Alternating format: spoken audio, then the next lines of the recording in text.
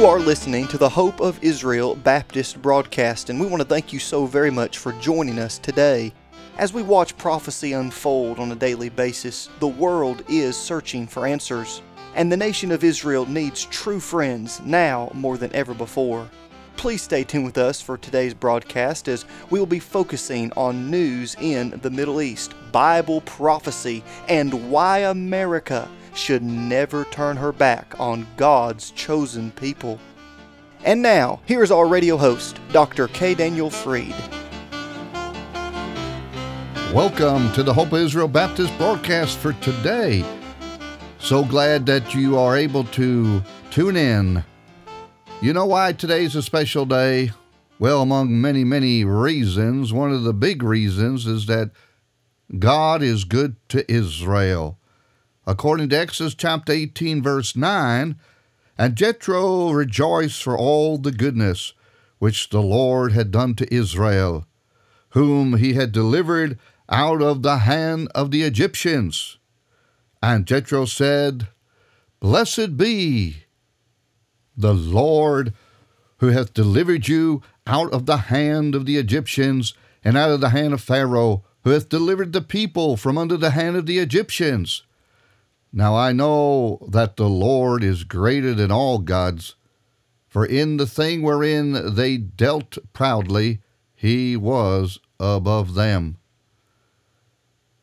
We continue now today showing the fabulous true story of M.L. Rosvally. Dr. M.L. Rosvally, a Jewish doctor indeed, who lived between 1828 and 1892, and it's a fascinating story, and doesn't matter what day you've entered into this story, it's still fascinating. But if you'd like to get the full story, it's a booklet, and we can send it to you free of charge. We'll tell you more about that at the end. So we continue now with how Dr. M.L. Rosvally had come to know his Jewish Messiah. It has also only one compartment, which will seat from 60 to 80 persons. As the weather was bitterly cold, the passengers were not numerous by this train. The carriage that I had entered, not being more than half filled, and without being conscious of the fact, in less than 10 or 15 minutes, I had occupied every empty seat in the compartment. The passengers began to look upon me with suspicion, as they saw me change my seat so frequently in so short a time without any apparent object. For my part, I did not think at the time that the wrong was in my heart, although I could not account for my erratic movements. Finally, I went to an empty seat in the corner of the carriage with the firm intention of going to sleep. The moment I closed my eyes, however, I felt myself between two fires. On the one side, there was the Christian barber of New York, and on the other, there was the drummer boy of Gettysburg, both talking to me about that Jesus, whose very name I hated. I felt impossible either to go to sleep or shake off the impression made upon my mind by those two faithful Christians, one of whom had bid me goodbye only an hour previously, whilst the other had been dead nearly 10 years and so continued to be troubled and perplexed all the while I was in the train.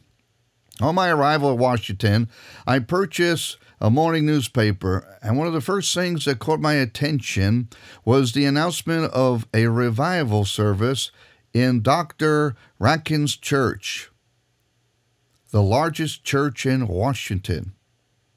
No sooner had I seen that announcement than an inner monitor seemed to say to me, "Go to that church." I had never been inside of a Christian church during divine service, and at any other time. I should have scouted such a thought as from the devil. It was my father's intention when I was a boy that I should become a rabbi.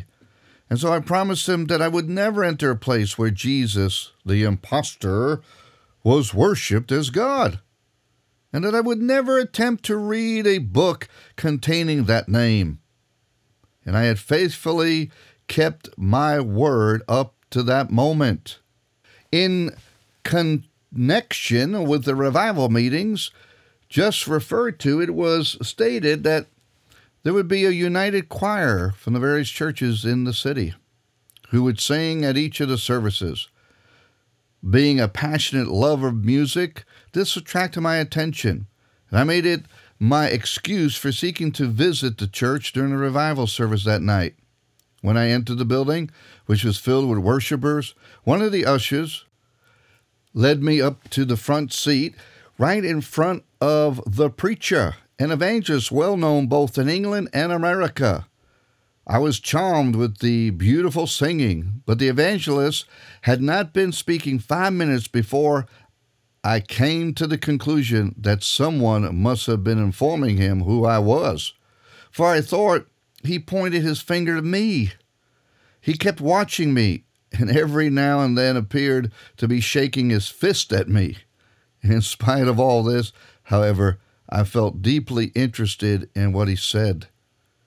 But this was not all, for still ringing in my ears were the words of the two former preachers, the Christian barber of New York and the drummer boy of Gettysburg, emphasizing the utterances of the evangelist. And in my mind, I could plainly see those two dear friends also repeating their messages. Growing more and more interested in the words of the preacher, I felt tears trickling down my face.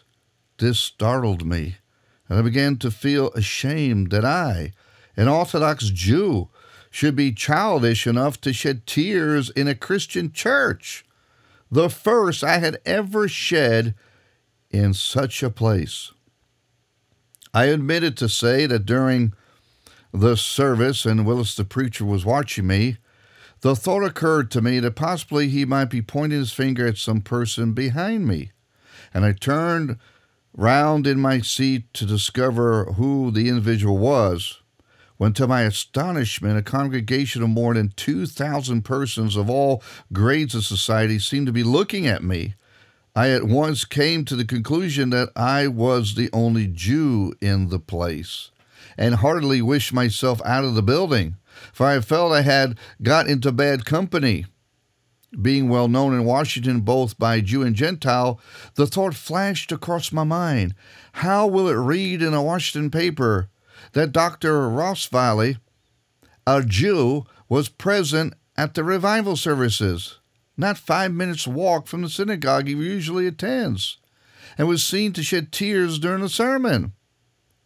Not wishing to make myself conspicuous, for there were faces there I recognized, I made up my mind not to take out my handkerchief to wipe off the tears.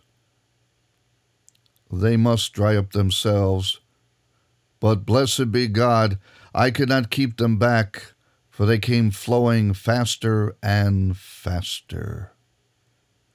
Well, ladies and gentlemen, that's about all the time we have for today. But if you're interested in getting the whole story of the testimony of Dr. M.L. Rossvally, a Jewish doctor during the Civil War, who came to know his Jewish Messiah, the Lord Jesus Christ, and got marvelously, gloriously, and wondrously born again, we'll be more than happy to send you a free copy. Just call us at 844-644-4426. You can text us at that number as well. Once again, 844-644-4426. Or you can email us at radio@hibb.org. Again, the email address is radio@hibb.org. You can also go on the website at hibb.org and get more information, how to contact us, and other times of the broadcast. Well, thank you for giving us your time and may the Lord richly bless you. You have been listening to the Hope of Israel Baptist broadcast with Dr. K. Daniel Freed, and we pray that today's program has been an encouragement to you. If it has, please contact us and let us know you're listening. If you are of Jewish descent and would like to know more about the new covenant prophesied in the book of Jeremiah chapter 31, or maybe you're curious as to why true Bible-believing Christians have always supported Israel, please contact us. As a token of our love and appreciation, we would like to give you a beautifully bound Hebrew-English New Covenant referred to as the New Testament. This Prophecy Edition Bible will be a great addition to your library, and it will help you understand why those who believe in Yeshua HaMashiach, the Lord Jesus Christ, have always loved, supported, and prayed for Israel.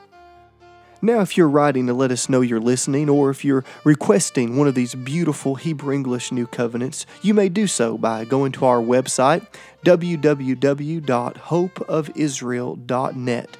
That's hopeofisrael.net. You can also write to us at P.O. Box 1700, Powder Springs, Georgia 30127. Once again, that's P.O. Box 1700, Powder Springs, Georgia 30127. This broadcast is made possible because of giving friends all around the country, and if you would like to have a part in keeping this broadcast on your local station, you can send your donation to that same address, and please include the call letters of your radio station. That address, once again, is P.O. Box 1700, Powder Springs, Georgia 30127. You can also give by going to the website, www.hopeofisrael.net. That is hopeofisrael.net. You have been listening to the Hope of Israel Baptist broadcast with Dr. K. Daniel Freed. Please tune in again at this same time as we stand with Israel and proclaim truth from God's precious word.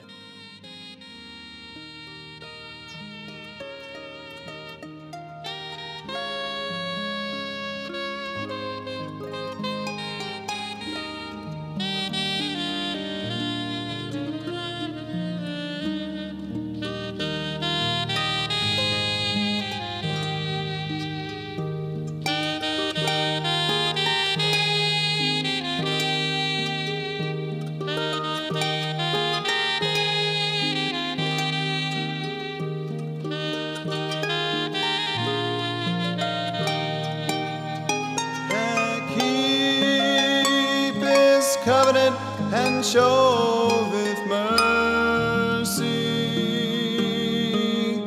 unto thy servants that walk before thee with all of their hearts. O Lord God of Israel,